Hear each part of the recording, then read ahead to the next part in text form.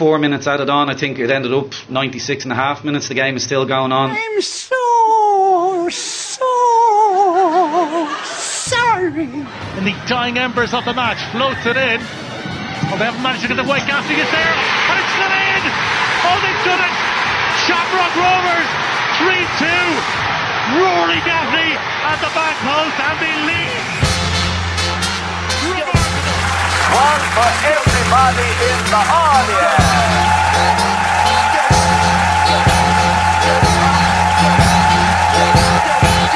I can't believe it. Football, bloody hell.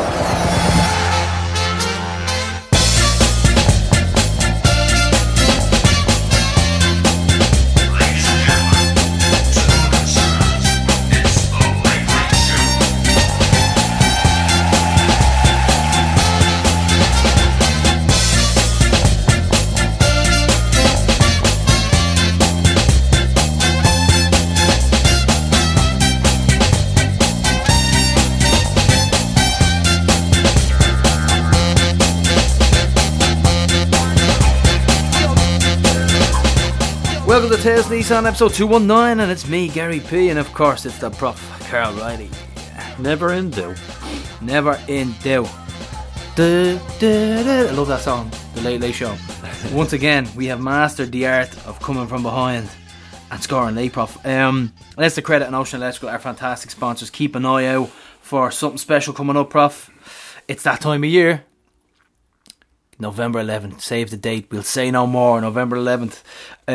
Yes, so we have the Mould and Shells game to talk about on today's show, and there's a memoriam with Tony Eustace, another great hooper, and some brilliant stories from friends and family. The Holy Trinity of Rovers families, I believe. Yeah, prepare for Tifty's roller coaster today. First of all, we're going to make you sad. Yep. Like about Norway. Then we're going to make you really, really happy. And then we're going to make you really, really sad again. And then we're going to fill you full of doubt towards the end of it to see if we're going to win on Sunday. It's going to be cryptic, prof. So yeah, the podcast didn't appear on any platform more than SoundCloud. It was old school. It was like the 90s. Felt like I was wearing Ben Sherman shorts and gelling my hair to the front again. Just SoundCloud. On Bebo. Yeah, on Bebo, Flashbox. Yeah, so it was 17 hours after. We don't know why. We don't fucking know. It happens. These things happen. Sometimes the podcast is okay in one ear and then it's not in the other. We actually don't know why. Oh, don't get me started on that one. Don't get props started. But it didn't appear until right at half time of the game in Norway, which is really strange, but at least it got there in the end. Also, but I tell you what, could have been a lot worse things we do under that game. Yeah. Something I noticed as well, we have a 4.9 rating on Spotify with 62 votes. Is that out of 20? I presume it's out of 5. So just if you're listening to this on Spotify at the moment, rather than change your speed settings so it sounds like we're 4 points deep in the 4 problems, why not give that button an old tap? Give us an old tap, yeah. That's something we never gave a fuck about, was it? Ratings are top of the charts or shit like that. Yeah. We know who listens. Like we're glad and we're happy to have you, but give us 5. Show us some love. Whoever gave us less than 5, you can fuck off. We're down to 4.9 because of someone now. That was Pat Tutty. 100% Who will feature shortly, actually. We also had the Joey and Doe remix at the end of the show. Worth listening to the full 2 minutes at the end. That's all I will say. Mayhem on that one. That was brilliant. Brilliant from Prof again. And on that note, you just said there, Patrick Tutty, a young listener, sent in this. He said, listening to At East Stand Pod 2018, no space. Good impression. Puff. Joey and Doe. Dome. By the lads. Didn't know he was Jamaican though. That was young Patrick Tutty there. Thanks, young Pat. I think he's in 6th class. I think he's making his confirmation this year. Won't dignify that horrible grammar response. Gary, you're also getting stick for calling Brazil, who are 9-2 favourites to win the World Cup. Okay, right. Well, dark horses. Don't forget Brazil. No, Holland were the dark horses. I don't think I said Brazil were the dark horses. I said I fancy Brazil.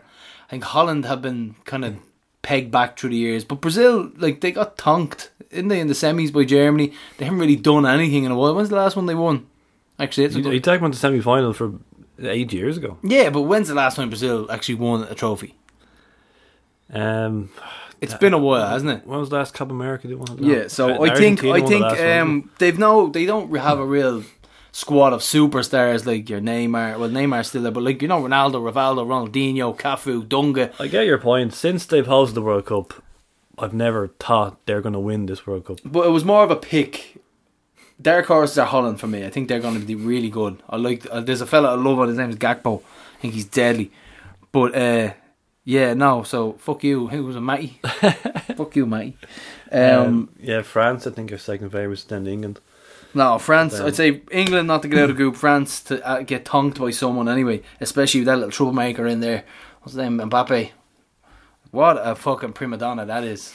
Apparently, he handed himself a transfer request.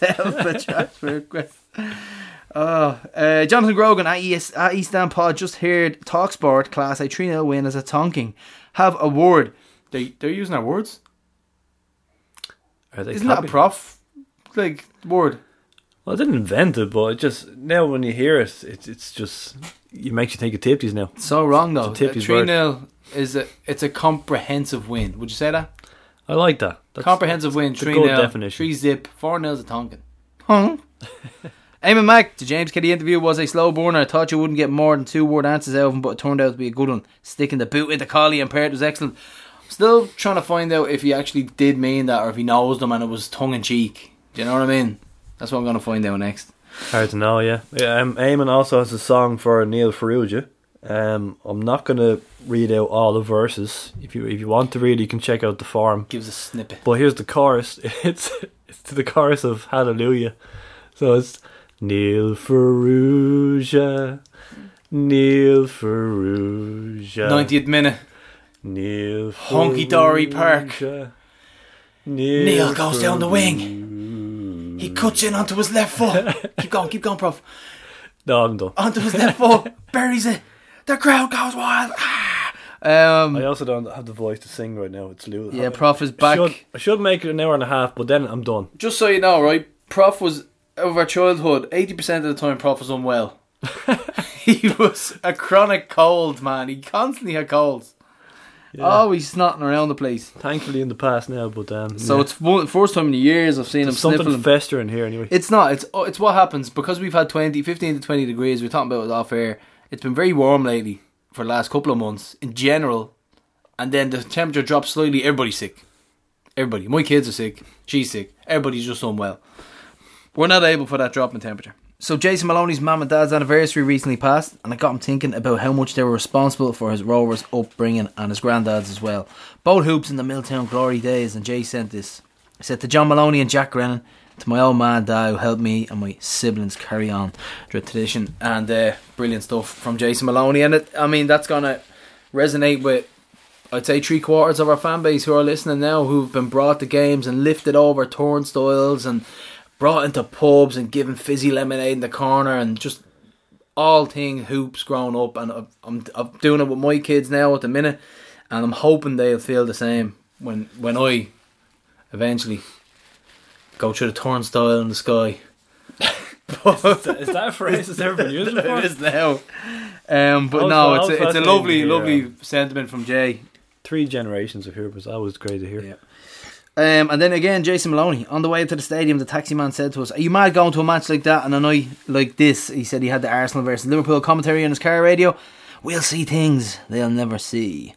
But yeah, listen, I have said this before. Certain type of mentality, isn't it? I genuinely don't understand the rain thing. It's such a common expression. It's like, oh, the rain, they'll knock a bit off the attendance there now. They'll knock a thousand. Why? You can't even understand, mate. You're not. We have stands in Tala. Either you're on a bus or in a car. Yeah. You're going to get wet for 2 minutes. You're going to understand. Yeah, I don't get it, man. I don't get it. Some people baffle me. And Prof, the big one of the week. Have you all got the Ruddy Book? As my dad says, Carl, Ruddy is everywhere. Yeah, he's everywhere. I was listening to him on the radio today. The papers, the radio. Honestly, he is just... He's a fictional character. In his own mind... He's an unbelievably good spoofer. He's unbelievable. Did you hear? He was talking about him as a time at Carlisle, And they said, obviously the questions were pre-planned, and they were like, how would you sum up your time at Carlisle? He goes, well, keeping them up 2 years in a row. You know, that's what you wanted me to do, and we got it done, and I made them £800,000. Fucking unbelievable. He's making up figures. Yeah, £800,000 he made them. I only got the book today, actually, because I pre-ordered it off Amazon ages ago, like maybe half a year. Whenever he first started writing the book, I probably ordered it. And I got an email from the other day saying, well done, you saved £2 by pre-ordering. And I was like, but I've gotten it a week later than everybody else. Yeah, literally, yeah. So keep your £2. I'll wait for the PDF to come out on legal streams on the phone. Shame. Shame. So that's the Ruddy Book, Prof. Have you gotten through it at all yet? No, literally only got this morning. And Echoes some of our sentiments on the show that we did as well. He puts the boot in a few places. Yeah, I have a couple of calls later on, actually, because the barman in the town you're in had it propped up.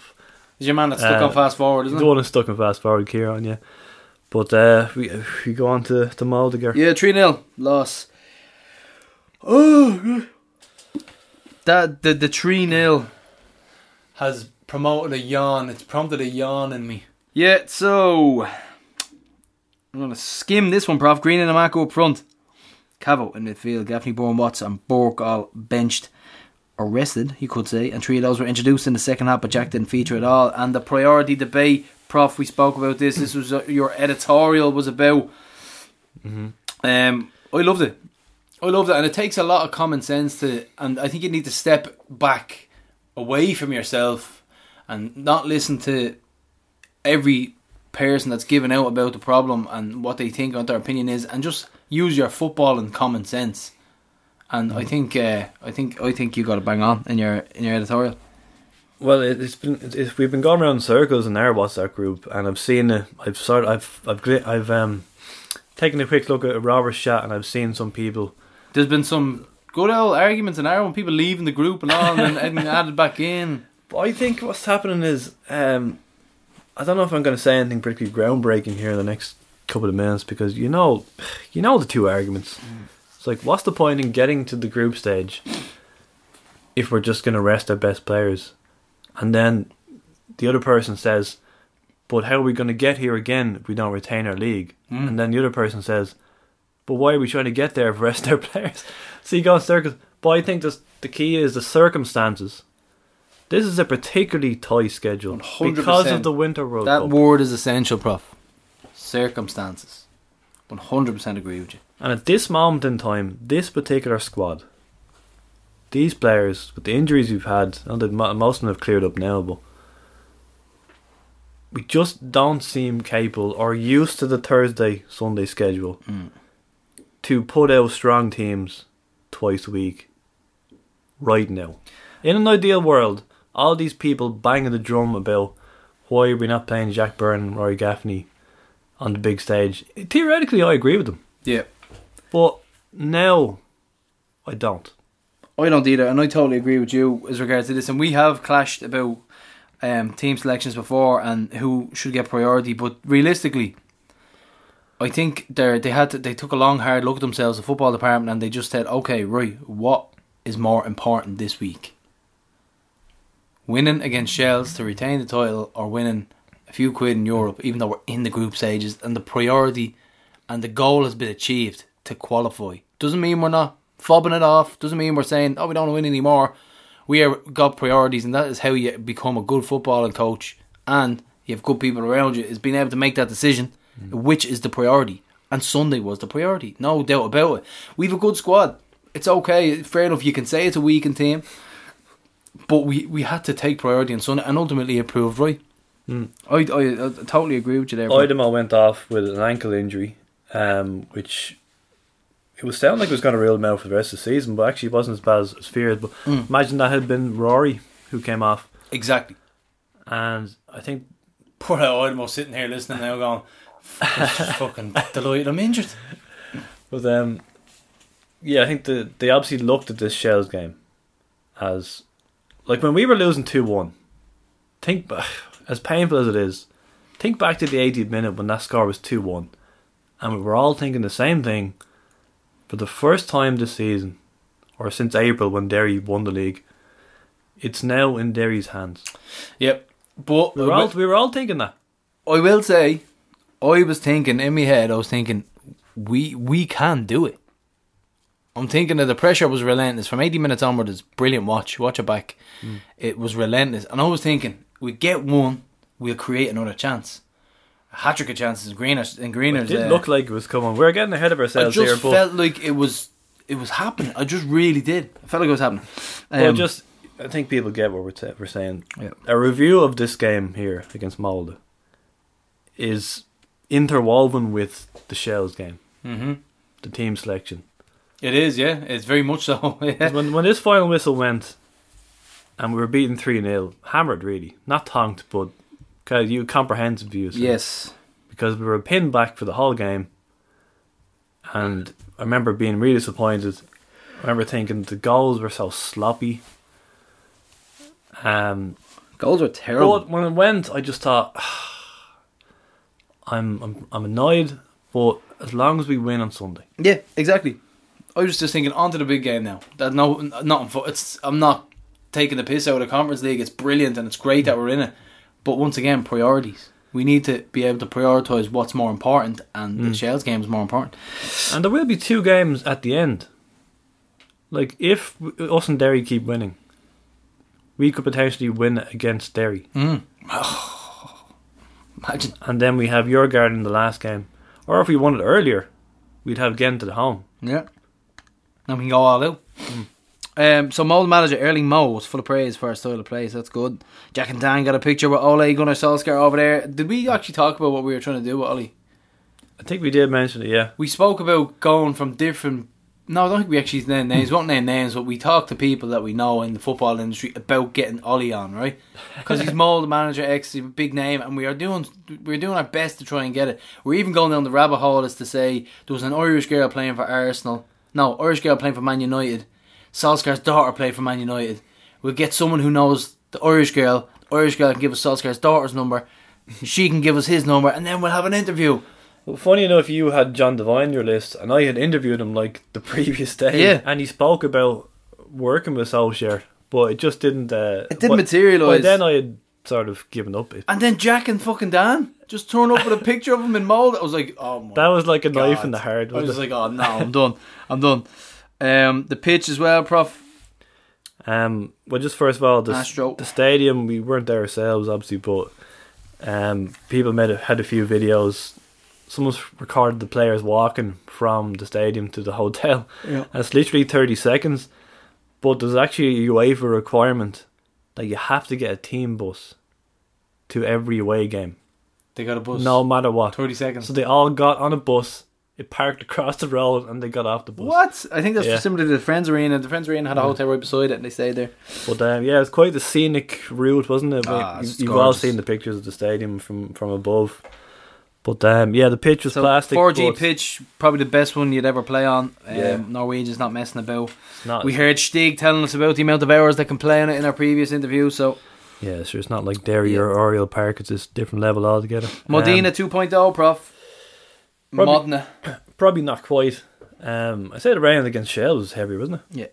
Yeah. But Shells was ridiculous, yeah. the white jersey without the sponsor looked amazing. Cracker of a jersey. I think they have strict laws in Norway about gambling and advertising sponsors, because I remember writing an article about Brann playing Liverpool in 1997, and didn't they always had Carlsberg on the shirt, but for yeah. that game they just had to have probably ... No way. on their Oh, front. I like that. That's cool.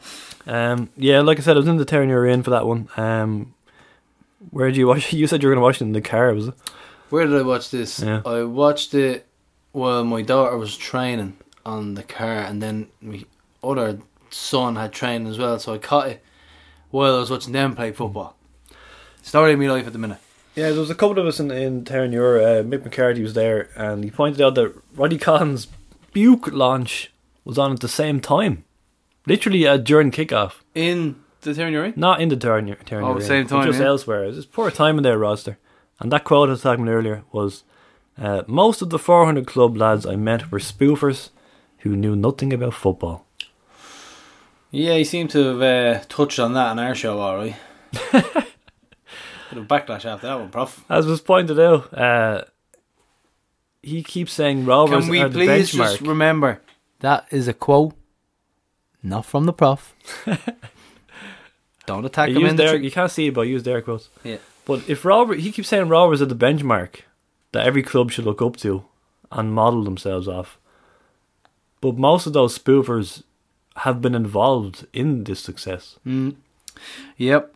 Oh yeah. Yeah.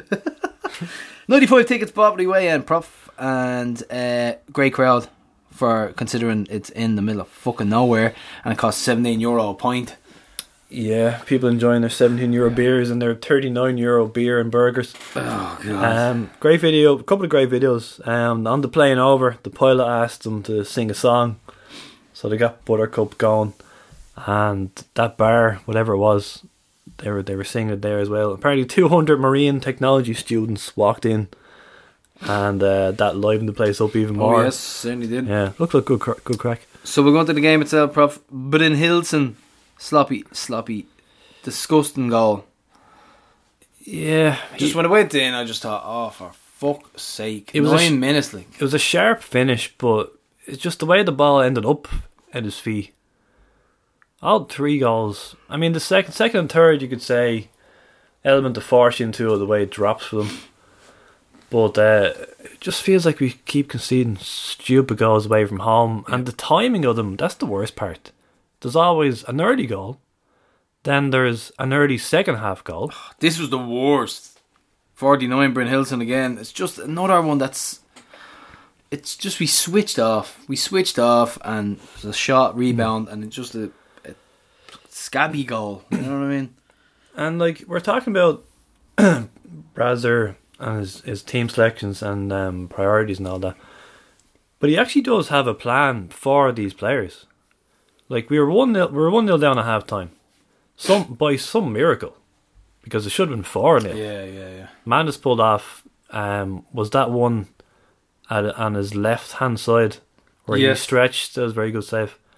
There was one later on as well, great save. So at this stage, he managed to keep the score down. I think I liked as well was the fact that Bradzer seems to have certain situations mapped out. So if we go down 1-0, if we go up 1-0, if we have a certain amount of possession, then they change how they play. Like everything, I'd say that they think it out beyond belief. It's just beyond belief. But he came out and said after it, said the plan was to keep it tight and then bring on Gaffney. Whether he ever intended to bring on Jack, I don't know, but bring on Gaffney, Ferrugia.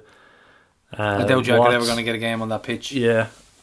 And then have a goal. Like, he literally used those words. And he used the words bigger picture, which I was taken aback by. I thought that was kind of more of a behind closed doors sort of phrase. Yeah. Refreshing though. Yeah. But that was the plan. But then when you concede 5 minutes into the second half, like we did here, like we did in Hungary, like we did in most games away. Second it happened, it just goes game over. It's So like when you have to understand, Prof, as well. This is a massive learning curve this year, huge. It's a big learning curve. We know what level we're at now after this European campaign, and we need to be able to progress to the next level now. Address what gaps we have in the squad. See what we need to do as regards to getting better and getting to the level, somewhat near the level of the people that we actually, the teams just played. This is a learning curve. Stop thinking that, fair enough, 50's hotline, people look at 7 and 8 points. I was probably one of them. I was excited. Yeah. But we know what level we're at now. That was shortly after Scoopy, though. Yeah, it's something to aim towards, though, isn't it? To look at those levels and say, right, we can go to that. This team are 15 points ahead of Bodo Glimt, who have had very impressive results in Europe. Yes. This is a good team. Done and dusted on 58, Prof. Hussein. Done. Adios. Game over. Yeah, like I said, we were pinned back for such a long period. Like, the first half hour, I think, was the first time the camera even went to their half of the pitch and we could see the stand. Our first shot on target was Gaffney when he came on, hit the side net. So we were sitting so deep. They were particularly targeting their left side, weren't they, in this game, as I recall. Gaffney and Ferrugia definitely improved their sort of attacking intent when they came on.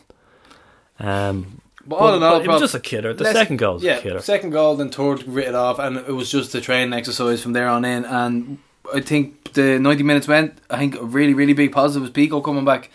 Delighted to see him. We'll talk about him with the Shells game soon. But that was it. Done and dusted. Everybody got home safe, as far as I know. No damn Fulhams. And John Connolly had a great quote. He says, "You can't even afford to drown your sorrows." Yeah, and we have Media Watch. Dan McDonald, Prof. Media Watch, another new addition to the show. Virgin Media had no pundits for our game, but United on the main channel had the full whack. United, which doesn't surprise me. It's kind of expected. Isn't it? Um, Bring back Gartsy. Kind of mad that at this stage we're still only 3 points off qualification. If you look at the group, you think about it like that. It's and we've 2 home games to go. Obviously, I'm not saying we're going to get out of the group, but just you heard it here first. Prof says we'll qualify. It's just funny how we've all written off the group, and like we're all 3 teams are in the same position. Attendance there was 3,600. Jesus, which was brutal. That's shocking, man. That's UCD stuff. That's really bad, isn't it? Their regular attendance is like just above 5. And these guys are knocking it out of the park as regards to football. And 11,000 capacity, I think, isn't it? It's bad, isn't it? Yeah. Dan McDonald article. A weakened team and a TV snub. League focuses turning Hoops European run into an anti-climax. The stark facts for Shamrock Rovers are that there are 4 away European games against higher-ranked opposition this year. The aggregate score is 13-0, and there's nothing unlucky about that number. Ludogorets, Ferencváros, Ghent and now Molde. They are different stories behind each one, and yet the bottom line remains the same. Adopting a more defensive approach in Norway didn't make life any easier. Stephen Bradley's side, so it's Dan McDonald. Is this the first time we've had a defensive approach away from home in Europe? I think it is, yeah. Because I remember people calling for this, especially after Flora last year. We thought we need to play a different way away from home. But it's the types of goals that are killing us. Like, if Gaffney and Jack had been on the pitch there, would it have mattered? When we concede goals, would have made a difference. When we concede goals like that. I think Jack is known for his defensive ability, so yeah, we'll move on, Prof. It's done, it's dusted. We're going to try and get out of the group somehow. But it will go on to probably one of the most mental games ever in Tallaght. Was 3-2 win over Shells on Sunday, and absolute mayhem. Brilliant stuff. An insane game of football. Very, very entertaining though. I thought like I said, watch it from 80 onwards and just look at the intensity that we showed. For a game on good. For a game on RTE with wind and rain, like we won on TV. It should not be a good game. It should be awful. Is this our first win on TV? Remember we hadn't won it. Remember we were always saying that whenever we watched RTE or anyone ever watched us on RTE, they thought Rovers are shite, they always lose. I think Hibs 3-0 is about the only exception. Other than that, we tend to tend to show our away games, don't they? Yeah, and when we wear the black jersey. So yeah, big one. And the team, 4 players rested. Norway came back into the 11. So a very, very strong starting 11 with Burke, Bourne, Gaffney. Solid starting 11. And I felt he got it nailed on.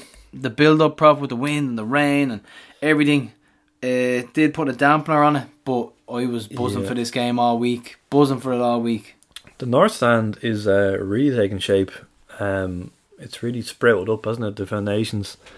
And it looks much bigger. Well, maybe that's not the right word, but it's bigger than the South Stand. It's scarily steeper, isn't it? I'm looking forward to getting into it. I want to go over and see what it's like having a little go with the away fans, seeing what the atmosphere is like if we all went in, see what it was like anyway. I thought it was kind of a coincidence that we were shooting, we normally shoot into the South Stand second half. This case we were shooting into the North Stand, which had the most development it's had in a couple of months. Yeah.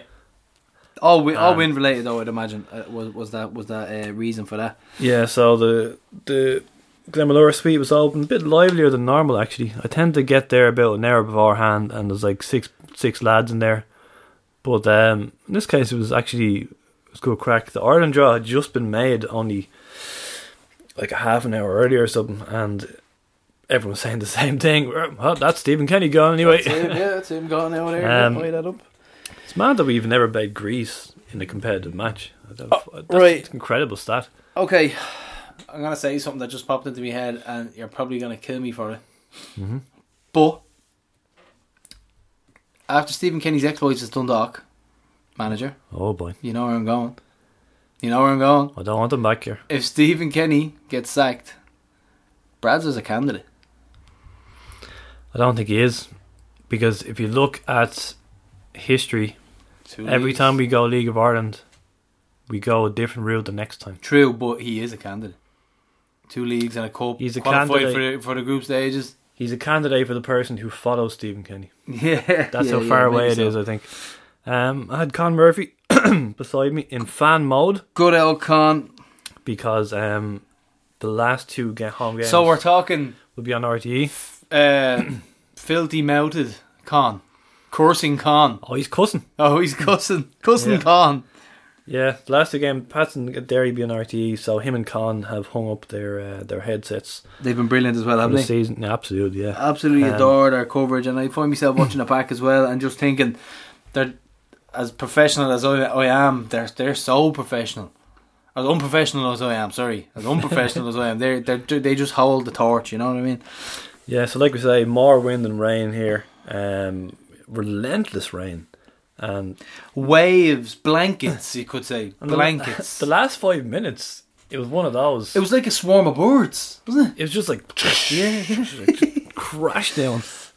So when I remember talking to people beforehand, we're talking about the crowd, we're thinking, oh, so much against us here. Sunday, the kick-off time, Arsenal, Liverpool are on, the weather.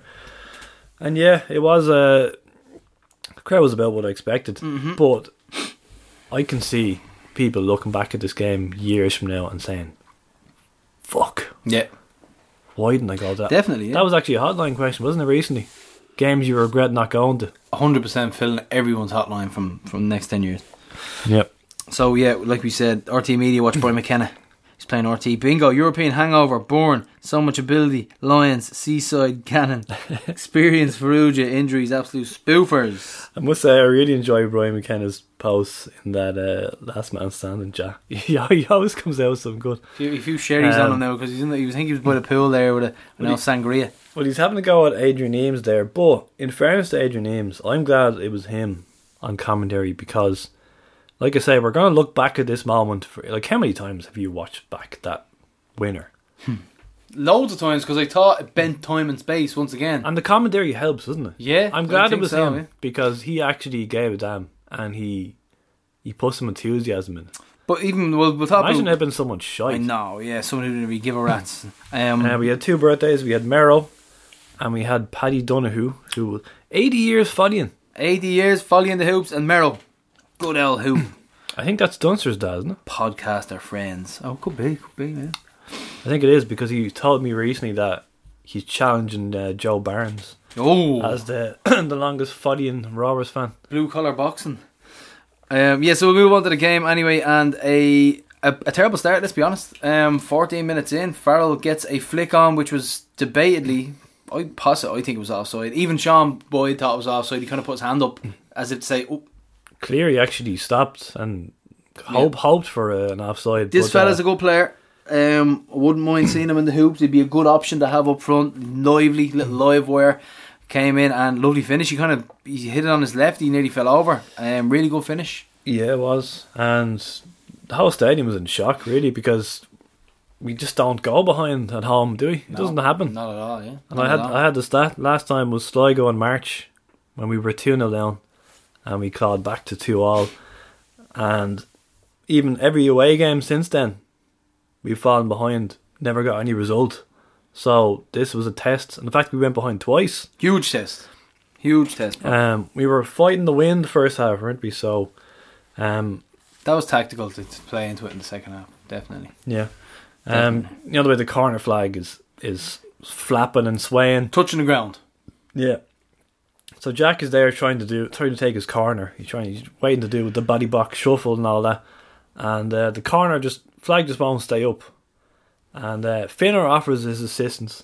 So he tries to hold it, but then the linesman says no, you're not allowed to do that. What? But then the linesman won't hold it either. And the two of them are like, will someone fucking hold the flag? Jack Byrne versus the wind. 27 prop, the D12 Drago, as he's called. Who's called him that? Ricky Keegan's obsessed with him. Ricky Keegan is obsessed with him. So he calls him the D12 Ivan Drago.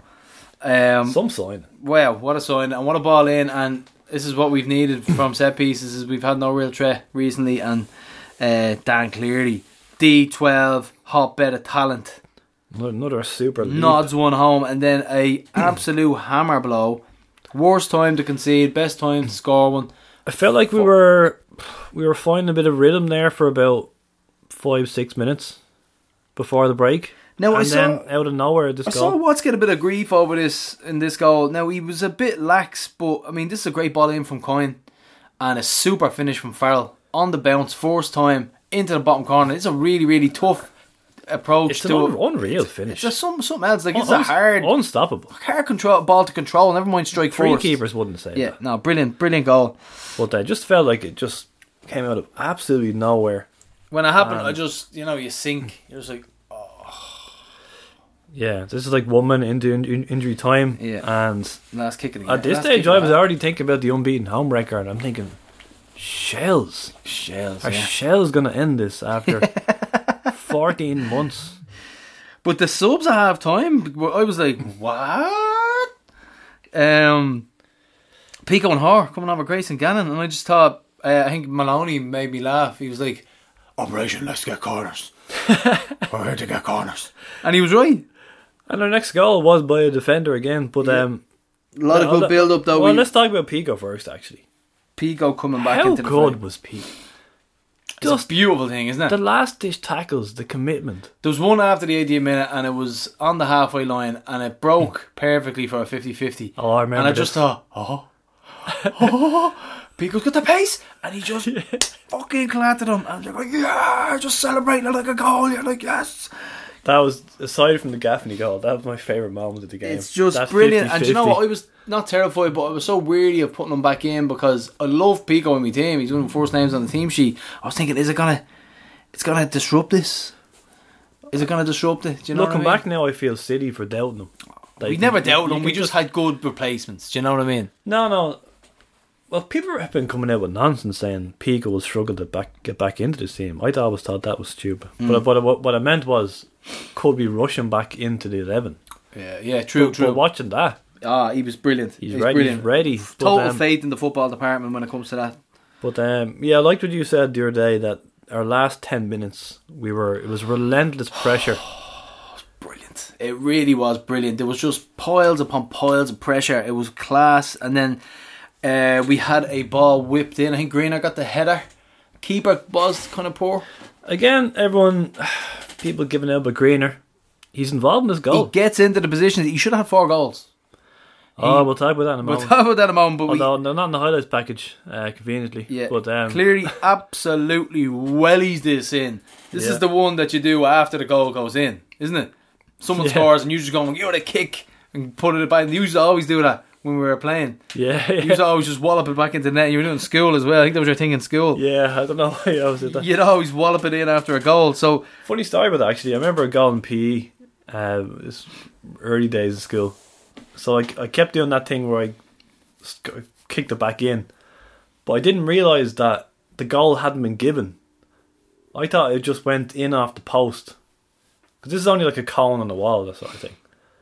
So I just kicked it in thinking I'm doing my thing, and then I heard later, no, I actually scored.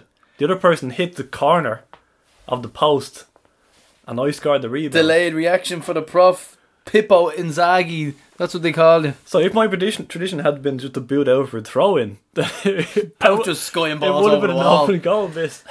So prof was born offside. So absolutely walloped in and grabbed the ball, get up and take tip, fucking get on, you're giving it the big one. This gave everyone, the crowd, and we'll talk about the Ultras in a minute. The Ultras never stopped. Ultras are on top of their game today. Fair play to the boys. They deserve a big shout out. But I'm talking about like the 3 stands. When this goal went in, it gave everyone the lift, and we thought, right, game on. This is happening. We can do this now.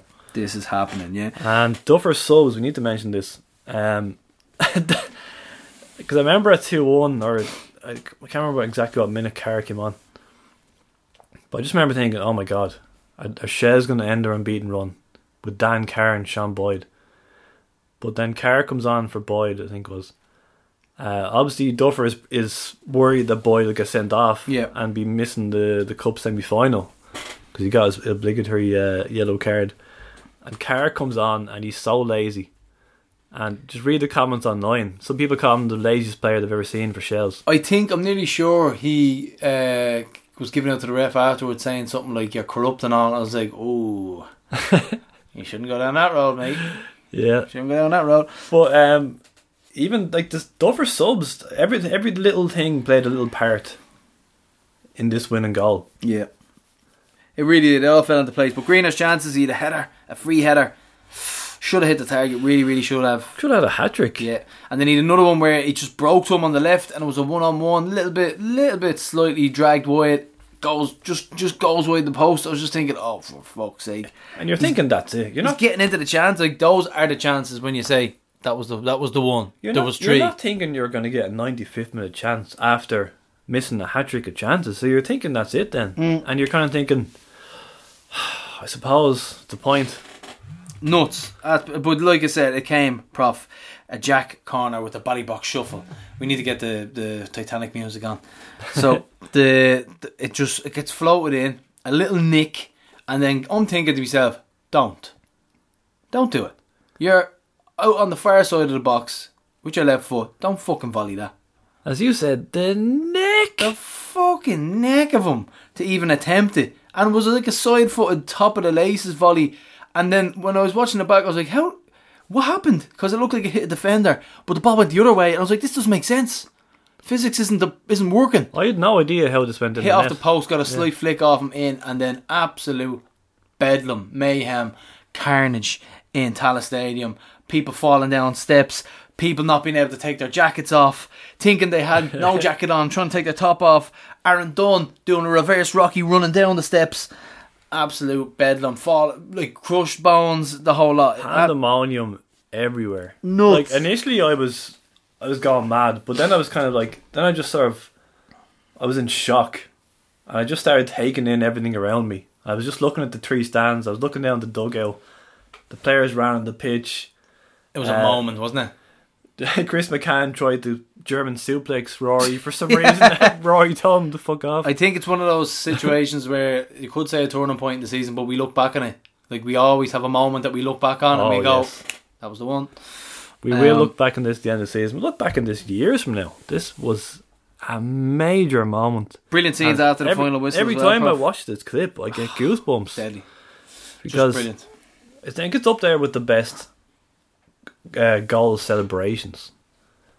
If you think of the great ones, they're like UCD and Twig 2-1 against Bowles and all that, but just something about this was just nuts. Absolutely. One of the great moments in Tallaght. 10-year-old Kira Smith captured it really well on her phone. Usually we sucked the ball into the south stand, we blew the ball into the north end. Yeah.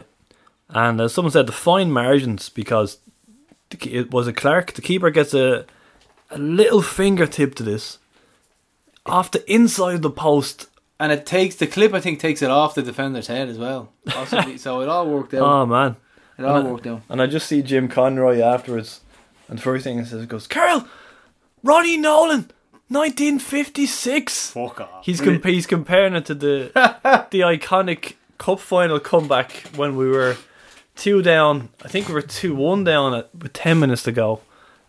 I love how he thought that at that moment. Ronnie Nolan scored in the last minute to win the game. Insane scenes, but that was it. And like I said, hopefully it's a turning point, Prof. The only human standing still during that mad 20-30 seconds was Damien Duff.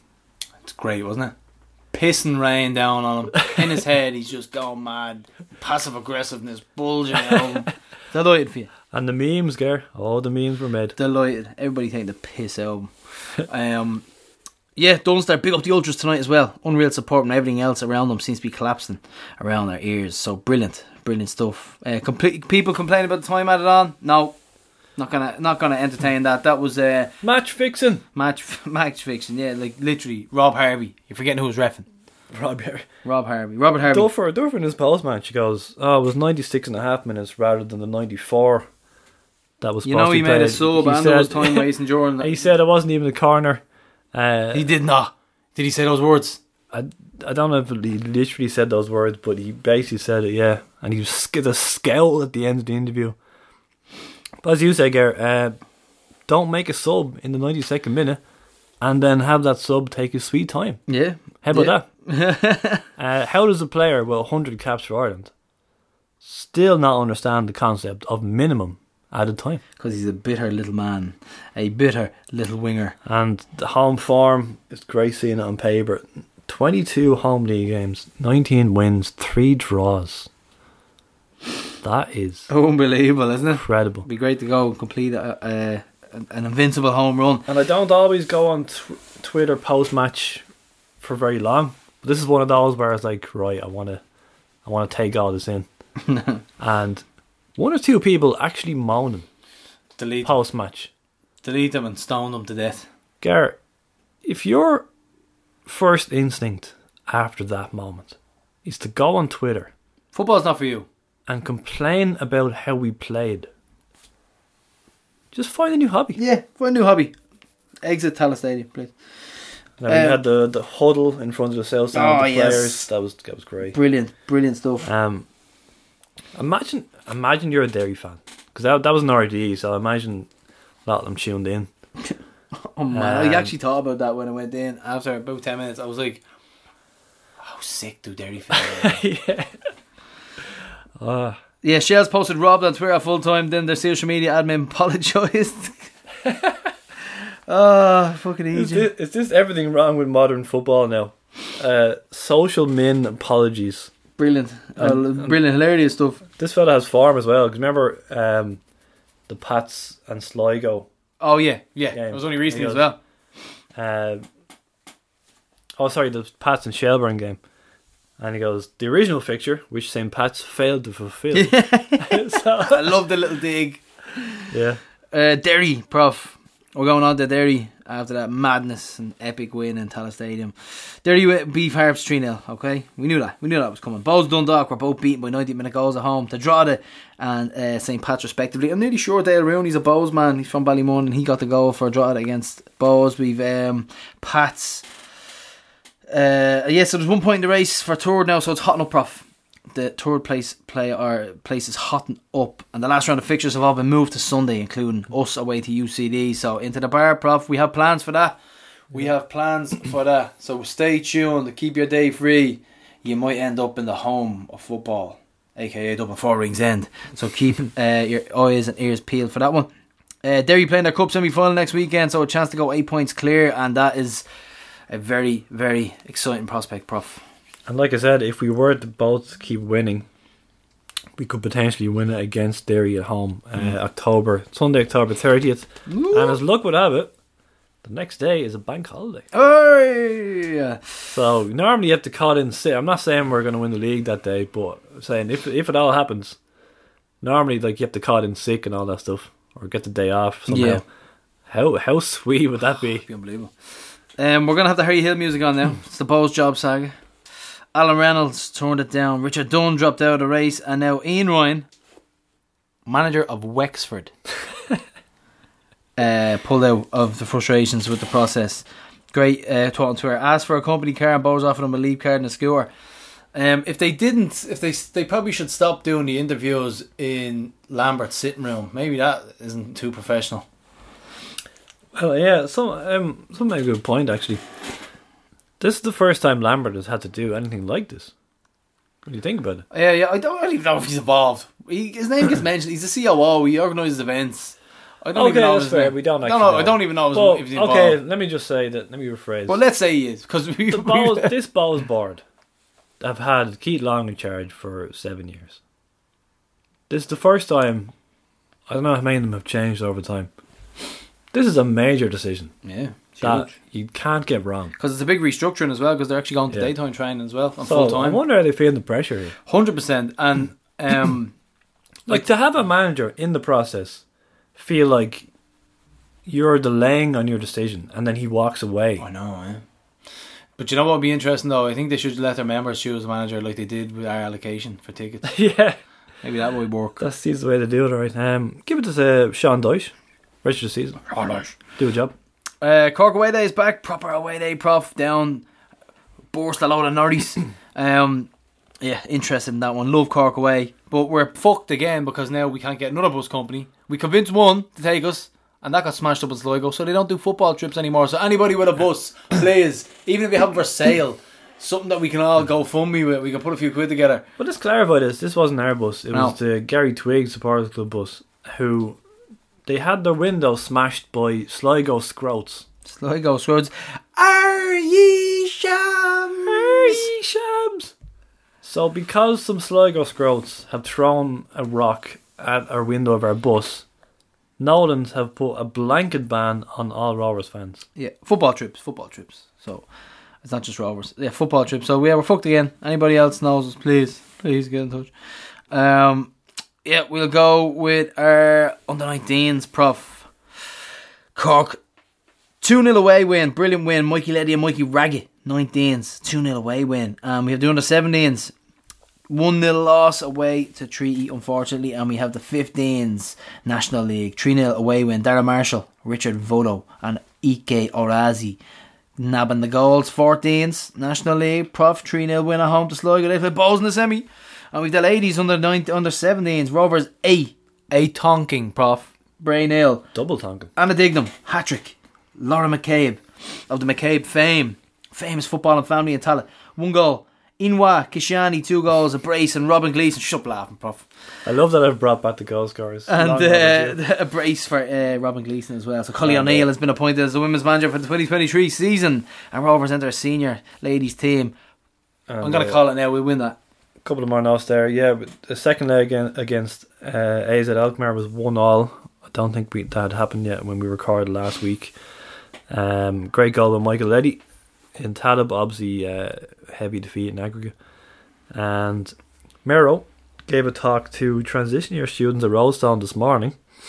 I'm sure he kept telling them how it was his birthday on Sunday, because he certainly never mentioned it. Yeah. Yes, so yeah, and Ireland qualified for Women's 2023 World Cup and covered in controversy at the minute because has anyone talked about them qualifying yet? They're all in the ra. There's not much you could say in it, and you know what? There was a sickening thing where your man spoke real solemnly and slow on Sky Sports. He's like, "Well, do you want slimy to apologise? Are you embarrassed by it? Oh, fucking ridiculous, man. Do you shouldn't have pandered to them. Should have just said, do you know what? I can't believe we're trotting out a player to do that. Poor girl probably had patronising interview. They probably no idea. It's just a catchy song, for fuck's sake. No, apparently she's good in just a lot of punditry, so she's experienced, and she handled it quite well. Actually. Yeah, no, she did well. And we all know what this is. They're sponsored by Sky. What's the phrase? Pay the piper, pay the pauper, whatever it is. That's what it is at the end of the day, isn't it? That's all. But bit lip service and that's it. But my God, Sky, after poppies, after weeks of monarchies and funerals, they fucking wheel this one out. Seriously, it's ridiculous. Yes. So, Prof, up next we have starting 11s predictions.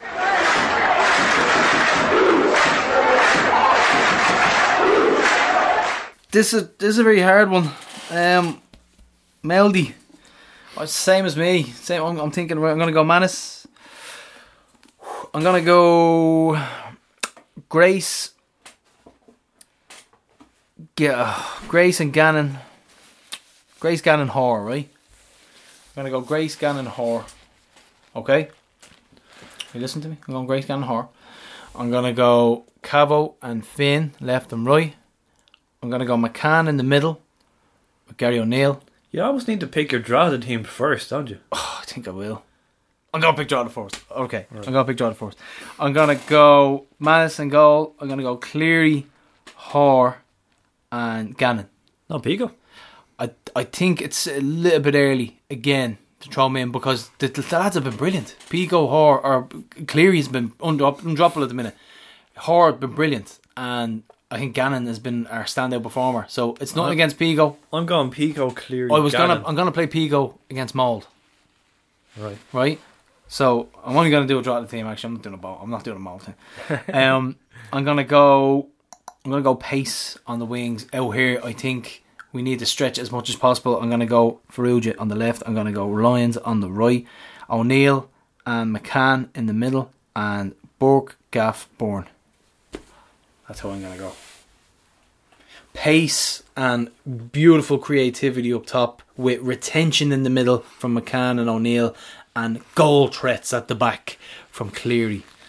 That's how I'm going to work it. And I'm going to go 2-0, one in each half. We have the same team, except I want Pico and Drogheda. Other than that, I've got the same. It's nothing against Pico. I just think he'll. I don't know. I don't actually not too sure of my reason for dropping him. I just think I like the look of that. It's not even being dropped. It's just, you know what I mean. It's not being dropped.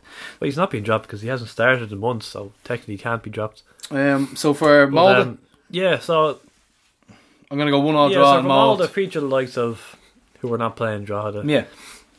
Finn, Watts, the likes of those. Midfield is Towell back yet? He's on his way, isn't he? Who else we got? Simon Power is still some time away. Whether he'll feature in Europe, I don't know. Will Victor feature in Europe? Unlikely. I'll do it. Who else? Greener. I suppose Greener up front. I don't want to start Greener and Idemo together, to be honest. Ever again. I don't. I don't see this as a viable partnership. No, I don't think so. What's your prediction for Molde? I'm going to go 1-1. Yeah, I think our home record is excellent. Yeah. Now, if I think he is going to play a stronger team, though. He will, yeah, because he's getting used to it, like, do you know what I mean? But I'm going to go strong team, draw the strong enough team Thursday or against Molde. But I mean, if he started Greener and Idemo and no Jack and no Gaffney and no Burke, then I'm thinking I'm not as confident. Yeah. But I think he is going to play a stronger team. And our home record... Jack is going to play at home. Trust me on that, against Molde. Yeah. Our home record has been excellent. We were quite unfortunate not to actually beat Djurgården. So, yeah, I'm going to say 1-0 as well. And Drogheda away, I'm going to say a 2-1 win. Oh, what the bruv. We had an interview piece with Bradzer McPhail and Finn as well. It was very good. It was about 8-9 minutes long. Check it out. Social media is very, very good. I actually enjoy watching it because for the documentary, which don't ask me about, please, because it's been delayed. There's a documentary pop. But we also filmed Bradzer in that office, so I quite liked studying like their angles and all. I was like, oh, that's how they put the camera there. And, picking up a few tips. Well, it's already done, so. But yeah, no, it was good. So we're looking for our first goal in this group. Only us and Žalgiris, the Lithuanian club. Only us two have yet to score a goal in the group stage, so we need to do away with that record. The wooden spoon, we don't want that. And Djurgården actually won again against Ghent, so they could be on the way to win this group. Yes. The way it's, and imagine they put out a reserve side in Stockholm, because it looks like their title race is going down to the wire. And yeah. So Hoopsy, you mentioned our article. You mentioned my editorial there. So good, Gar, that is being reprinted this week against Molde. Oh, sorry, no, that's actually Jason Maloney's article. He's written a near identical article about priorities. Fucking plagiarism. No, in fairness to him, he didn't see it in time because the Shells and Molde programs were so close together. Was he sitting near you at the Shells game? But if you want to use the phrase "great minds think alike," or is that too egotistical? Or he's a thieving. But they are strikingly similar. It's funny how we were thinking along the same lines. Yeah, so get you our hoop scene coming up soon. Prop €5, best €5 ever spend. Get you our Euro merch from the shop. Yeah, use our Euro merch. Yeah, so we said, drop it away Sunday, Prof. Big one. No Nolan's buses because we are fucked when it comes to buses. I'm done with it. We don't Rice posted this on Facebook about Ringsend to tell myself and Darrett and McDarrett are giving a talk in the stadium this Sunday about some of the great players and stories from the club's history. It's at 12 p.m. So an ideal opportunity to hear about the 1950s before travelling to United Park to experience it firsthand. It's free to attend. All you have to do is click this link and write your name down. It's almost foolish how easy they've made it. Come along and ask us probing questions like, were you really both so scared to ring Pat Scully that you flipped the coin? Why did you accidentally list Alan Manus as a Republic of Ireland international on page 165? And is there a clinical term for two middle-aged men who have both written books about Shamrock Rovers? What a clinical term. We can come up with something. Critics are already calling this probably one of the top 3 or 4 events related to League of Ireland history, taking place in the general W24 region next Sunday at 12 p.m. You damn fool to miss it. Fuck's sake. Brilliant from the lads. And now the tone is coming right back down, Prof. Or you could say it's going back up. But we have a fantastic memorial here for Hoops legend Tony Eustace. So we have a gang of fans and friends and family having a chat about him. Hi, Jerry Glacken here. Just to say a few words about Tony Eustace. I'll keep it brief because I'm sure my brothers Joe and Mick Glacken will cover more and talk better of Tony, the true hooper. It was actually through those two brothers of mine that I first met Tony way back in the mid-70s. And then through Tony, I met his brothers, Billy, God rest him, James and Michael, all Rovers heads. And then also Tony's 3 sisters, Catherine, God bless her, Anne and Mary. And little did I know then that Tony and I would become related as I married Mary, and in so doing, cemented, formalised, if you like, the family triumvirate, the unholy trinity of Glacken, Eustace and Janockies. We're all in there together and all strong Rovers families. So it all started with Tony. Tony was a Rovers man through and through. He loved his music, and then that was similar to Big Deck, with both being big into Elvis Presley and somewhat bizarrely Boyzone. Indeed, many's the time the pair of them, Deck and Tony, would bang out a rendition of Let the Reason Be Love or some such thing. But there you go. Tony was a barman by trade, and a good barman he was too, be it in the sheds in Clontarf or in cabinets, and very dedicated to work he was. And many's an occasion actually, or family gig, that he'd miss out on courtesy of work, such was his dedication. And yet, strangely enough perhaps, he'd shuffle or change or arrange or rearrange his shift or his breaks or whatever to make sure he got to his Rovers games. I was good at doing that, and get there he would, one way or another, very often by taxi, being bouncing around Dublin by taxi all over the place, be it into Car or wherever the days it was anyway, Talca, Belfield, whatever. I'm surprised actually Taxi Federation didn't have a special line for him to ring at one stage. He was so taxi bound, match bound by taxi all the time, and I even remember him getting a taxi up at least once to Drogheda, getting a taxi up there with him, and a couple of times actually. And I think he also got a taxi up to Dundalk once just to see the Rovers. Anyway, I know it was through his older brother Billy that Tony got going regular to Milltown as a kid, and then in turn he, with Billy, started bringing the younger brothers James and Michael. All the time the Glacken contingent was going too, with Joe and Mick and myself and Paul all there with the Eustaces. And as I said, with Tony's sister Anne, with Maren Janocki, and myself with Mary, the Hoops unholy trinity was cemented, and very much with Tony in the middle of it. It's all kind of very indicative of Rovers, really, a big extended family made up of Hoops families, be it Eustaces, Glackens, Conroys, Cairns, whatever. And at this stage, it's all moved down to next generation, other generations, and Tony's own family is indicative of that, with himself and Sheila having taken his sons Alan and Matthew with them to the games once the lads were old enough to be carried, walked, dragged, brought, whatever. And actually on mentioning Alan there, Tony's son Alan, he was named after Rovers great Alan O'Neill, another favourite that Tony and Big Deck had in common. And that's for son number 2. Sure, Matthew's a headbanger with the Ultras these days, so yeah, There you go. Anyway, look, a very brief couple of points of Tony Eustace, whose legacy includes the ongoing support of Rovers through Sheila and Alan and Matthew, and and also giving Hooper Jerry O'Shea his nickname of Jelly O'Shea after an attack on Jerry by Tony with a bag of jelly beans whilst we were all in Stockholm on European duty with Rovers against Djurgården 20 or so years ago. Another story for another day.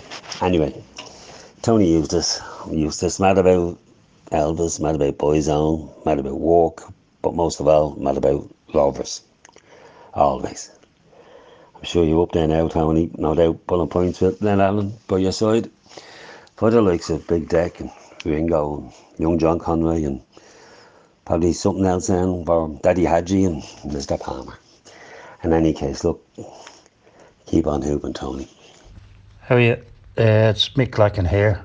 I've known, Tony Eustace as he's known Hugo, as I've known him since I first met him. 1971, we started hanging around together as a girls' Rovers. I remember, different things over the years. But there was, I remember one time the two of us, I think it was 73, bunking off school together to go up to see Rovers against Strahda, I think it was Wednesday afternoon.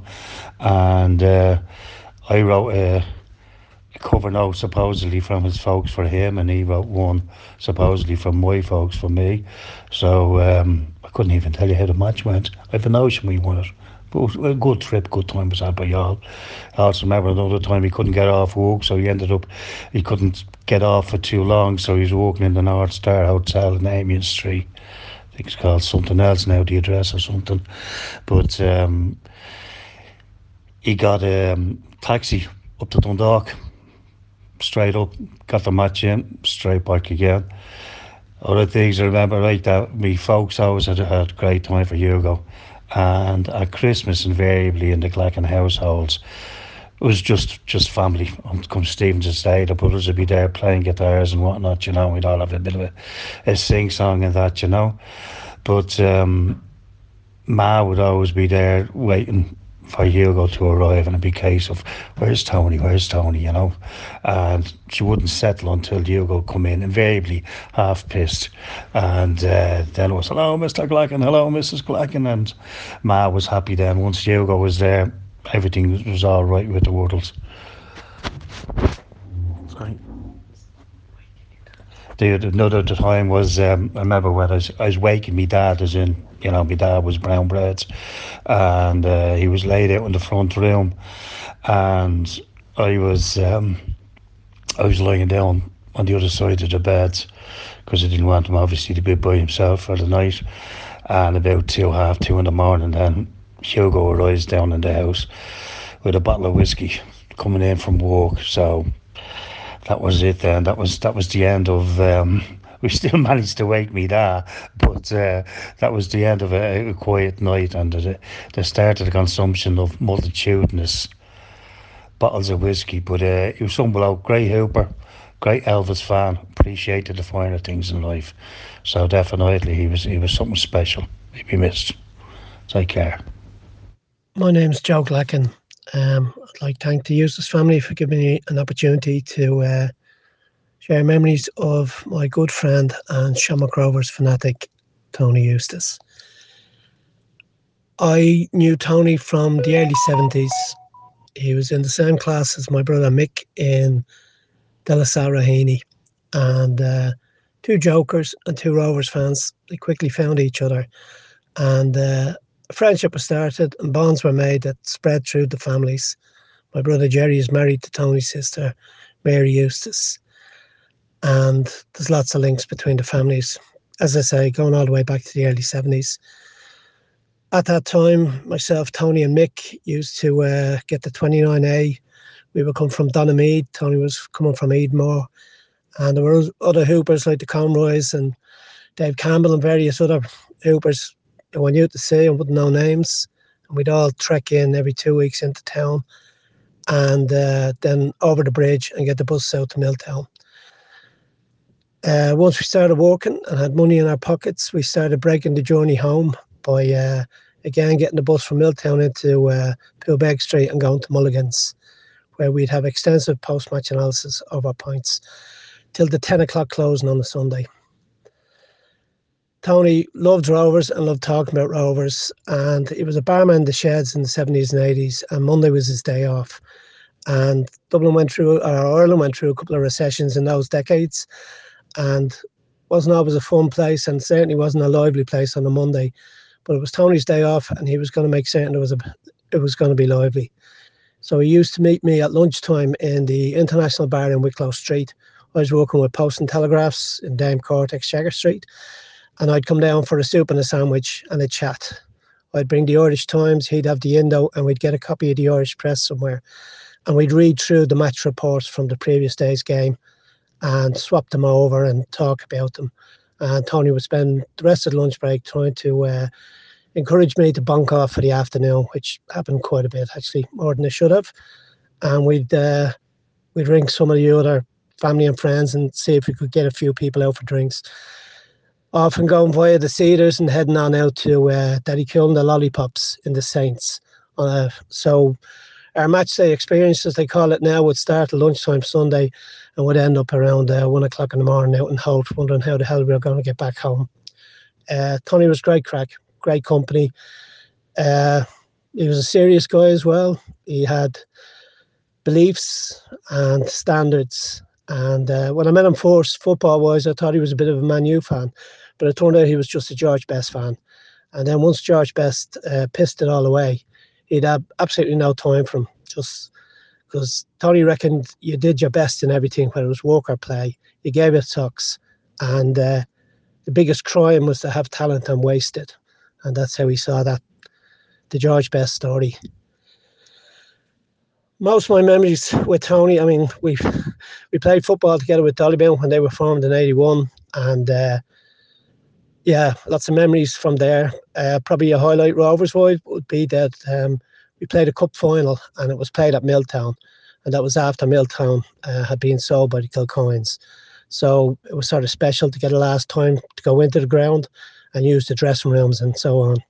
And yeah, I think it meant a lot to Tony and myself and some of the other hoopers that were involved with the club.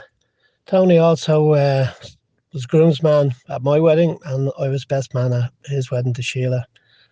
And so with the football and the family, there's lots of connections. But I'll always remember Tony in terms of Shamrock Rovers, because that was absolutely his prime drive in life. I say he worked as a barman in the sheds.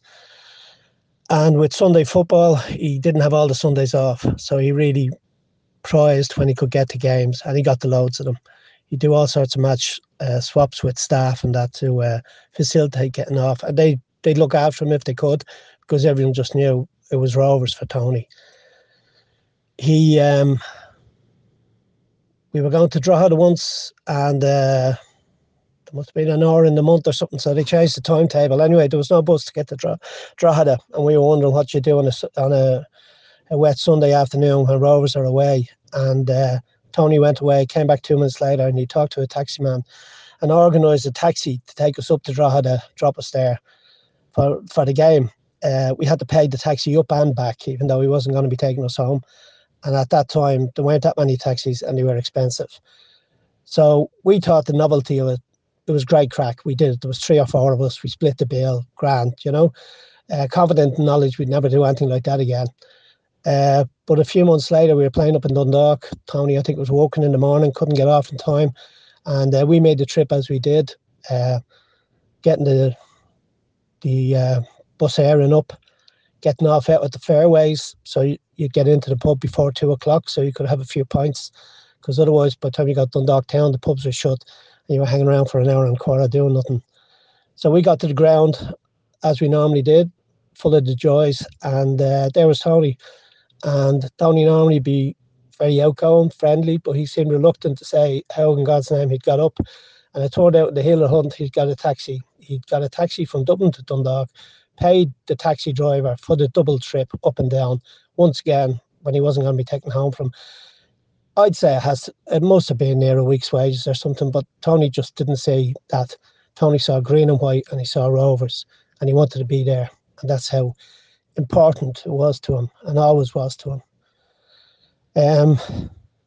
There was a a guy, Shay, who drove a minibus, and he drank in the sheds. And Tony be talking to him about the football and all that. And eventually he realised that Shay was doing bank runs for the banks or something like that, staff. And basically he was free on a Sunday. So Tony got him signed up to take us on trips. As I said, you know, there would have been Tony, his younger brothers, James and Michael, myself, my brother Mick, Jerry, Paul. There was a good group of us, and then we got a few other hoopers we knew that wouldn't be going by other ways. And we managed to fill the minibus a couple of times and half fill it a couple of times. And we had a great trip for 2 years. I mean, mad trips, you know.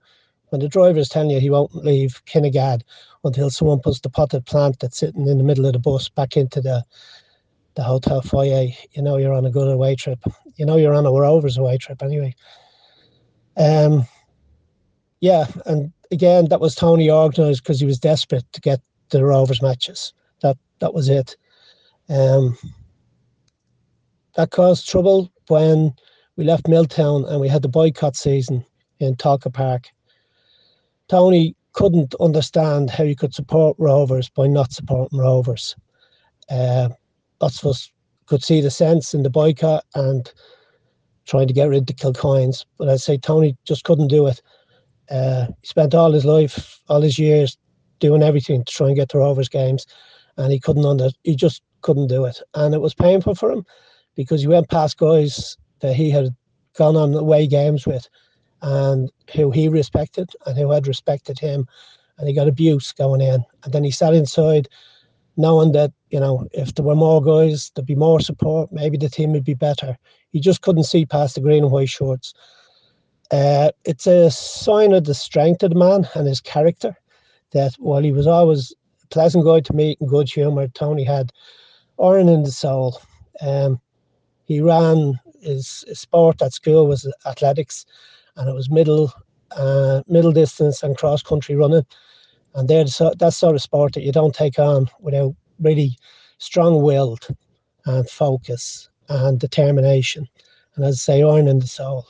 And Tony had that. And that was a really hard decision for him to go into Talca, but he did it.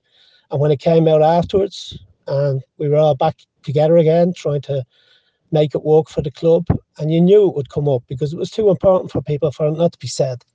And I remember a train down to the Waterford or Cork, and I think it was Sean, he said it to Tony, you know, because he would have known Tony beforehand. He said, you know, you went in, why did you do it?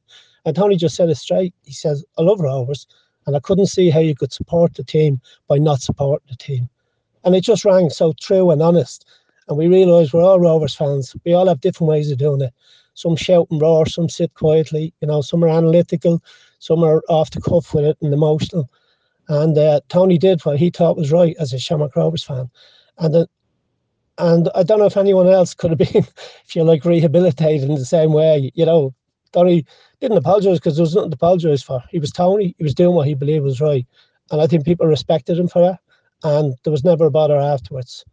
He loved the Rovers. I remember at one stage you couldn't get the replica shorts. And the only way you could get them was playing by Rovers. I think Pat Bourne was a rep for someone, and he used to come into the sheds and Tony be talking football with him.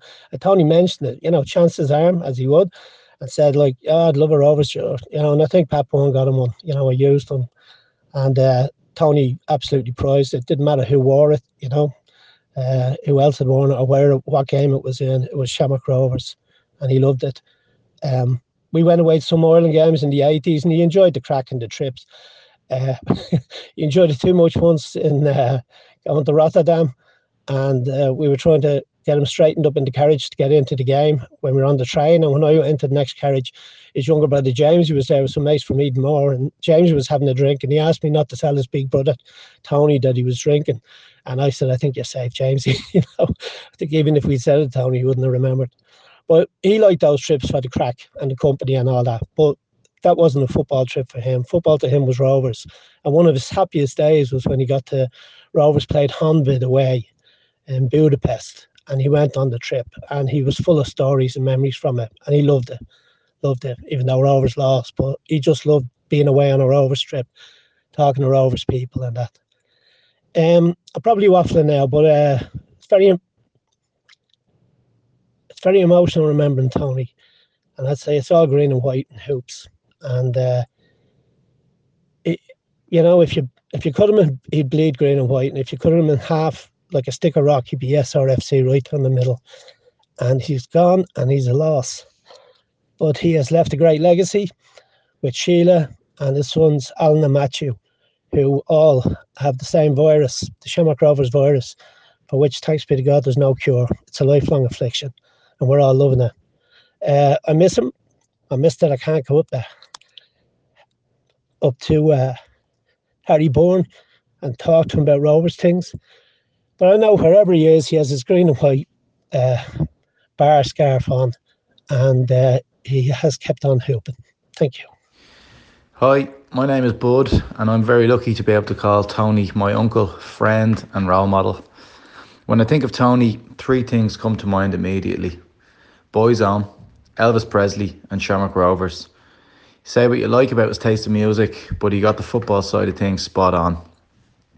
My earliest memories of Tony were based in Santry Stadium in Talca Park, where he took me to see Rovers as a kid. I probably naively thought Tony and my auntie Sheila were buzzing to spend time with their nephew, but realistically I think they just wanted to breed another Rovers fan for the future. Shamrock Rovers meant the absolute world to Tony. They filled him with joy and pride and riddled him with anger and nerves, and after his family were the biggest part of his life. We often made the hour-long journey from Marino to Tala in Friday evening traffic. I quickly learnt that when nerves were getting the better of him for a big game, you chat away in the back seat, but you leave him be in the front. And the journey back could feel like an eternity after a bad defeat. Radio silence until the moment I was dropped off. That being said, he was a man I absolutely loved to be around in any and all circumstances. An incredibly hard worker, a famously poor drinker, and a box office comedian when he got going. Once that second pint of Bulmers was down the hatch, there wasn't a linesman in the country who was safe. I can still hear him shout, "Get your hair out of your eyes," at some poor unfortunate bald official, and the laughter that followed from the stand. You could talk for hours about Tony, just like he could talk to you for hours about the art of keeping it simple as a centre mid, or how his son Matthew was a beautiful footballer. Key word there being was. Sorry, Matthew. Tony and Sheila, they brought me all over the country to see Rovers. I have particularly fond memories of trips during some of the club's more difficult days in Division 1. But he'd never take a cent from me and always replying with, "You can buy me a pint when we win the league." When that moment finally came, away to Bray in 2010, instead of getting him a pint, I was trusted with bringing his sons, Alan and Matthew, home on the dart so that himself and Sheila could go out and celebrate. I was still fairly inexperienced in the field of babysitting, and I let Matthew get off by himself at the wrong stop and almost had a catastrophe. But even if we lost him for a few hours though, I don't think it would have dampened Tony's spirits too much that night. Being a Rovers fan in Glasnevin, I'm peppered with abuse from Bows and Shells fans regularly, and constantly explaining how I ended up following a club from Milltown, now in Tala. But despite the abuse, I wouldn't change it for the world. Shamrock Rovers, they allowed me to spend hours and hours with Tony in his most naturally happy environment, and I cherish every second of it. Tony Eustace, a legend and greatly missed today and forever. My name is Jerry O'Shea, a lifelong Rover supporter since the 1971 league playoff with Cork Hibernians. Recently I received a request from Alan asking if I would like to take part in the tribute podcast to his great dad, Tony Eustace. I have to admit that I was chuffed to be asked, as Tony was very dear to me. We used to have great chats at home or away fixtures. I only really got to know Tony as late as around 2000, even though we both had followed Rovers for nearly all our lives. Tony was a one in a million person, a happy-go-lucky guy who was always a pleasure to be in his company. He was a great athlete, always kept himself remarkably fit. Whether we chatted about Rovers, current affairs or music, he was always very engaging. He had a great smile that would light up any room full of hoopers. We shared a love for Elvis Presley along with Rovers. I always remember on many occasions, whether at home or away, we would greet each other with a big hug. There's one time that I will always remember and never got to live down since. It was back in 2002, and it was the last time we played Djurgården of Sweden in Europe. We had lost the first leg 3-1 at Talca Park, but still the Hooperetti travelled in numbers for the away leg. I was very fortunate to share a room with Tony on that occasion, and the banter and laughs we shared were unbelievable over the few days. Anyway, I think it was the night before the game, and Tony and I and others in our group, the Glackens, Jimmy Conroy, Banjo, Big Deck, just to name a few, were out on the lash. Tony had returned to our hotel at a reasonable hour, but I stayed out a bit longer. And I remember getting back to the room at some unearthly hour. Tony was asleep in his bed, and I had this urge to have some peanuts. I opened the minibar, took out a tube that I thought contained peanuts, and scoffed a load into my mouth. They weren't peanuts, they were jelly beans. I just let out a roar, woke Tony up. He started uttering a lot of curses and moans in my direction. I then showered Tony with the entire contents of the jelly bean tube. The next day, Tony took great delight in telling all of my moment of madness, and Tony and Deck decided to nickname me Jelly, a name that has stuck with me since then, all thanks to Tony that night in Stockholm. When we got confirmation of Djurgården being in our group again in Europe, the first person I thought of was Tony. I will always remember him for his great wit, warm smile, great sense of humour, intelligent conversations, and his great love for Rovers. He is and always will be remembered.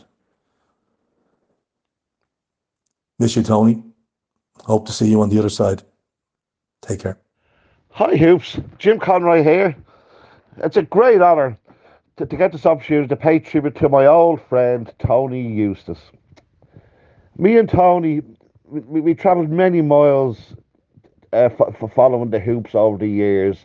I especially remember the legendary trip to Budapest in '85. It was a great trip, that one.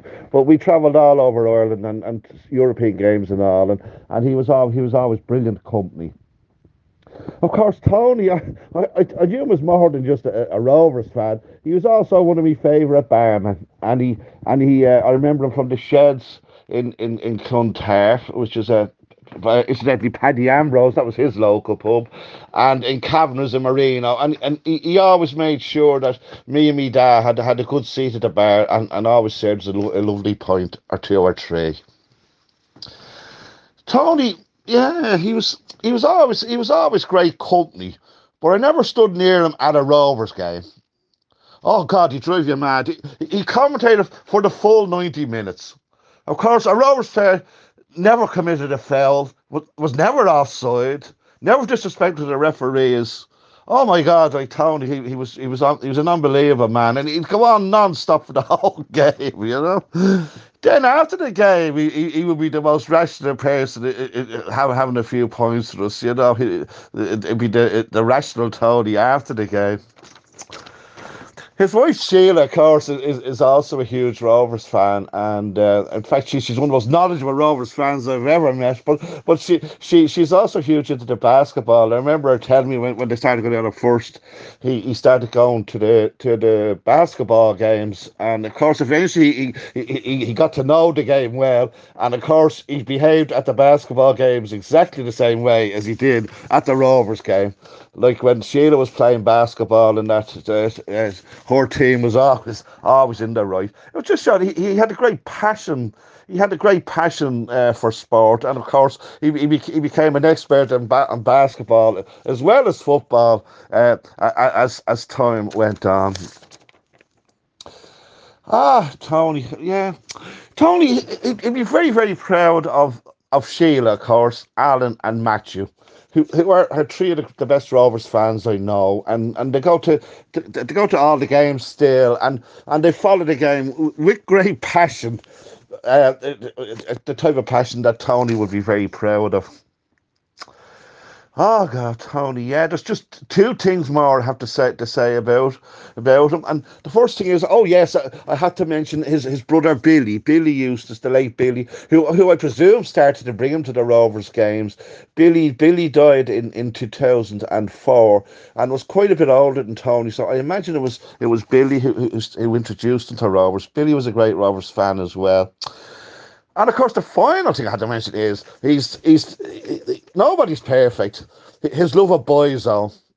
He really loved Boyzone, and I think he was the oldest Boyzone fan around.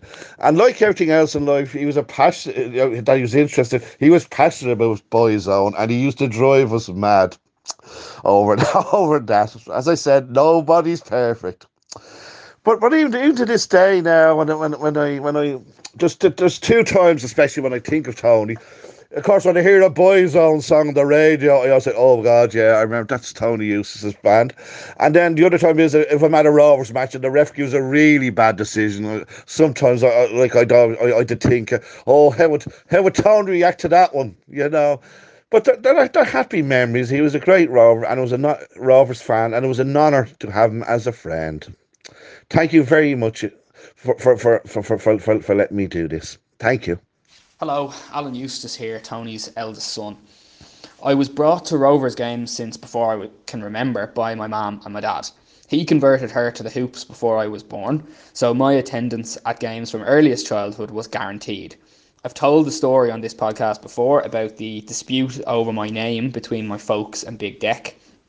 But for those who haven't heard it, Deck tried to impress upon my dad how important it was that I be called Peter after Peter Eccles, and was only satisfied with Alan once my folks convinced him it was for Alan O'Neill.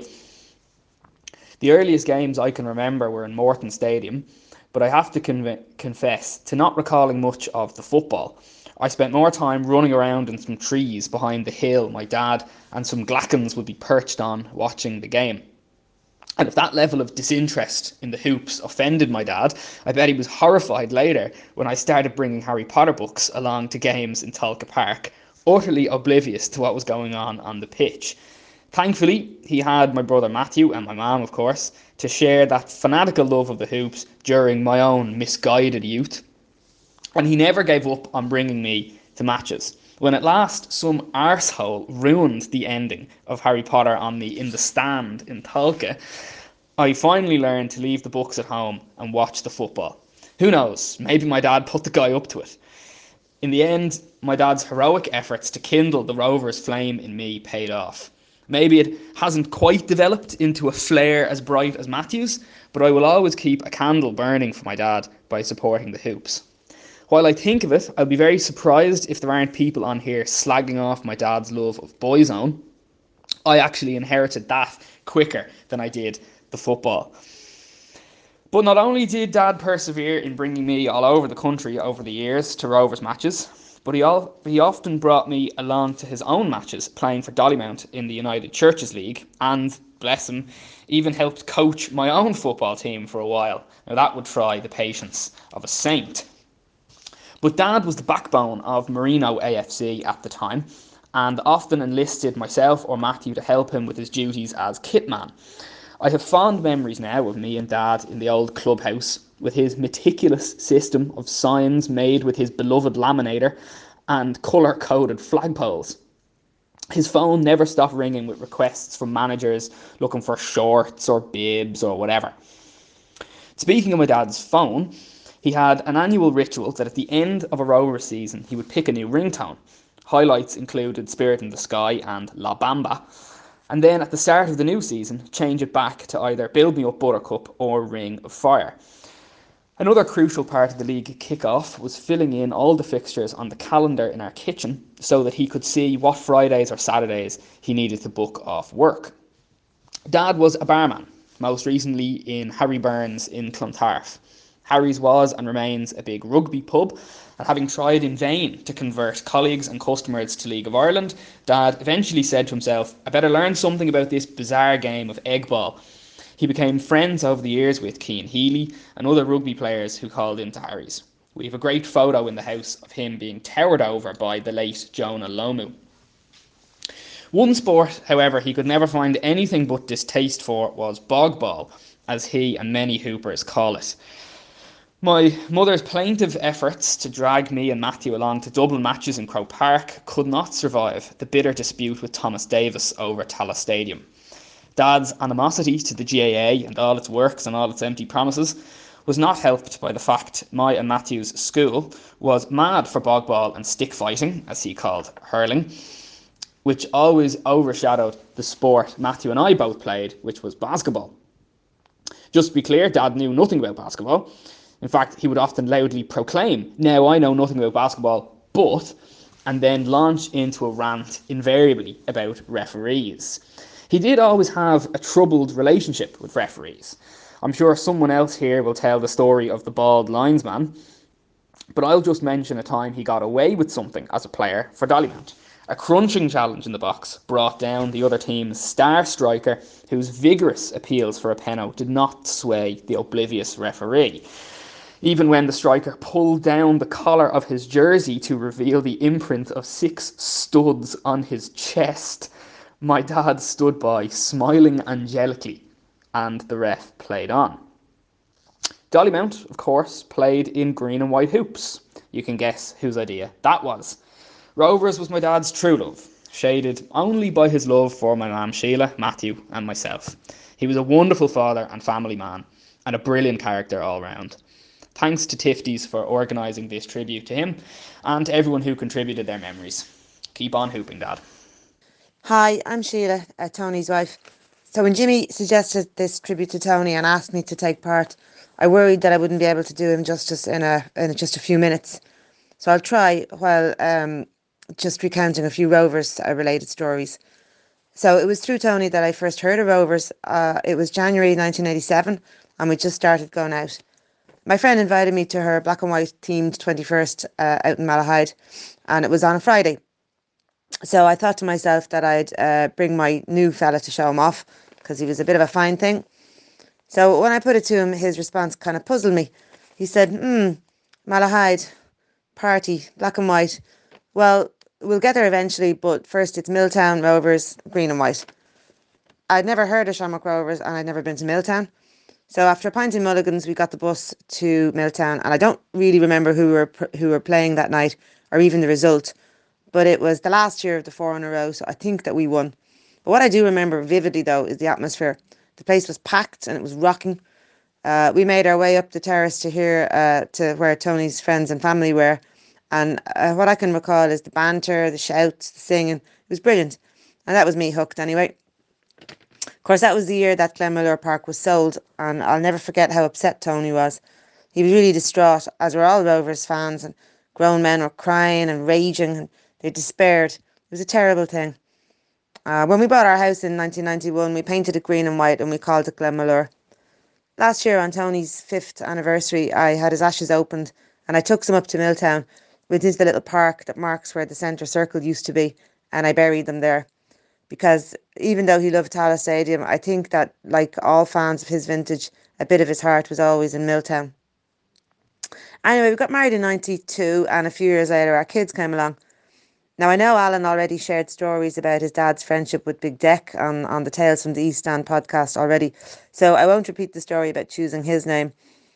But when our second son Matthew was born, Deck insisted that we called him after Matt Britton, who'd actually, I just realised recently, he got Player of the Month in January in 1998. Anyway, Matthew had the good grace to be born hale and hearty early on a Friday afternoon, which happened to be Derby Day, so Rovers away to Bows. And when all the fuss was over and Tony could see that mother and baby were grand, he was kind of twitching away beside the bed. So I said to him, well, are you going to head over to Dalymount? And he practically sprinted out of the ward, over to the hut to wet the baby's head and then into the ground. He told me the next day that he was standing behind the goal when the Hoops went 1-0 up, which was the result, by the way. And he was thinking what a great day it was. New baby, family complete, everyone healthy, Rovers beating Bows. So he started to sing Perfect Day. And I can never hear that song without imagining him there that night, delighted with life. It was such a great time as the kids grew up, bringing them to all the matches. We got nearly drowned in Modena. We did the Wanderley Wagon Tour of Ireland in the First Division back in 2006. Spent a lot of time stuck in traffic in Moat, of all places. Anyway, Tony got sick in the spring of 2016, and just before he went into hospital to start his chemo, we went to another Dublin derby, Rovers away to Bows, for 15th of April. We won 4-0. Now, we didn't know that it was to be Tony's last match, and look, we'll all have a last match someday, and we don't know when that will be. But looking back, we couldn't have wished for a better last match for Tony. So a drink in Hedigans with friends, and a short walk to Dalymount, and a 4-0 win. He wasn't too well, but he was very happy that night. Tony died early on a Friday afternoon, July 15th. Rovers were home that night. By kick-off, the boys on the East Stand had a banner done for him. There was a minute's applause and a tribute to him in the next match programme. Dozens of Hoops paid their respects over that weekend and at his funeral. Our family will never forget that. I was wondering how much to say and when to stop and how to end this. So I'd started reflecting on what my life might have been like if I'd never met Tony. Unimaginable. But I've missed out on the exhilaration of following Rovers. I'd have missed out on being part of that great family.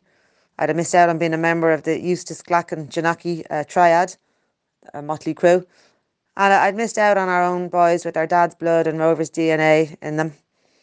And I'd have missed living my very best life with my very best friend, Tony. So thanks for listening.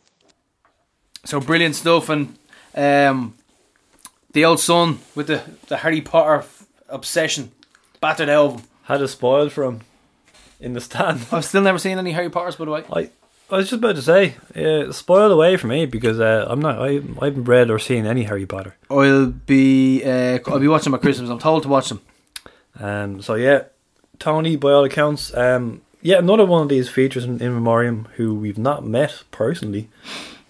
We didn't know much about going into this, so it's quite enjoyable learning about people like this. Great barman, great dad, great hooper. But it sounds things you wouldn't want to stand next to him at a game. No, because he abuses. Yeah, everyone. I like that though. Depends. I like how his son's being named. Big Deck is getting involved in this. He's like, you have to name it. You have to name. I remember hearing Alan, that before. Yeah. Alan after Alan O'Neill, and Matthew after Matt Britton. Matt Britton, yeah. Saw his van the other day outside the house. Matt Britton Carpets, I think it was. Matt Britton. And his last game was the 4-0 win in Dalymount 2016. That's quite a last game for somebody. And like Sheila said, everybody will have our last game. That kind of hit me in the feels. Yeah, I remember that line. Yeah. Spending a week's wages on a taxi to Drogheda. That's dedicated. I love Rovers and all, but no. I like eating. No. I like having heat. That's electricity. Not happening. As you said, the Eustace, Glacken, Janaki, Conroy gang. That's like a fucking crime family. That's a crime syndicate, isn't it? Trifecta's 3. What's the 4 word? I don't know. A crime family. That's what it is. He loves Boyzone and a big Elvis fan as well. It seemed like quite the character, so I quite enjoyed that one. Yeah, some brilliant stuff and great to hear from all the families and friends. But that's it for this week, Prof. We will see you in the South Stand, Block X. We will see you in Hunky Dory Park in Drogheda, where our march for the league continues on for that second star, Prof. So that is it for this week, and we will keep on hooping. See you.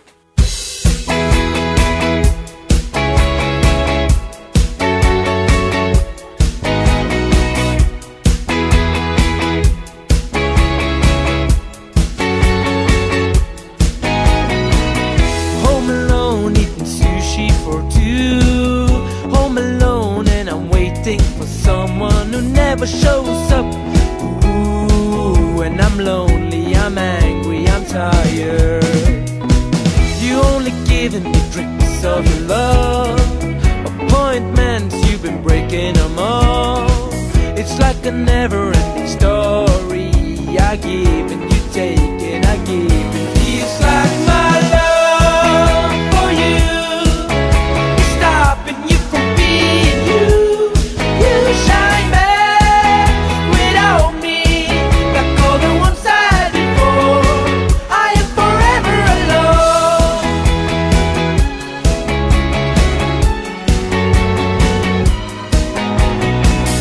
When I held your hand, you were sincere. But did you ever think about me when I was near you? Why would you ever put me first? You are second to none. I wanted to leave, I tried to find someone new, but I always end up still wanting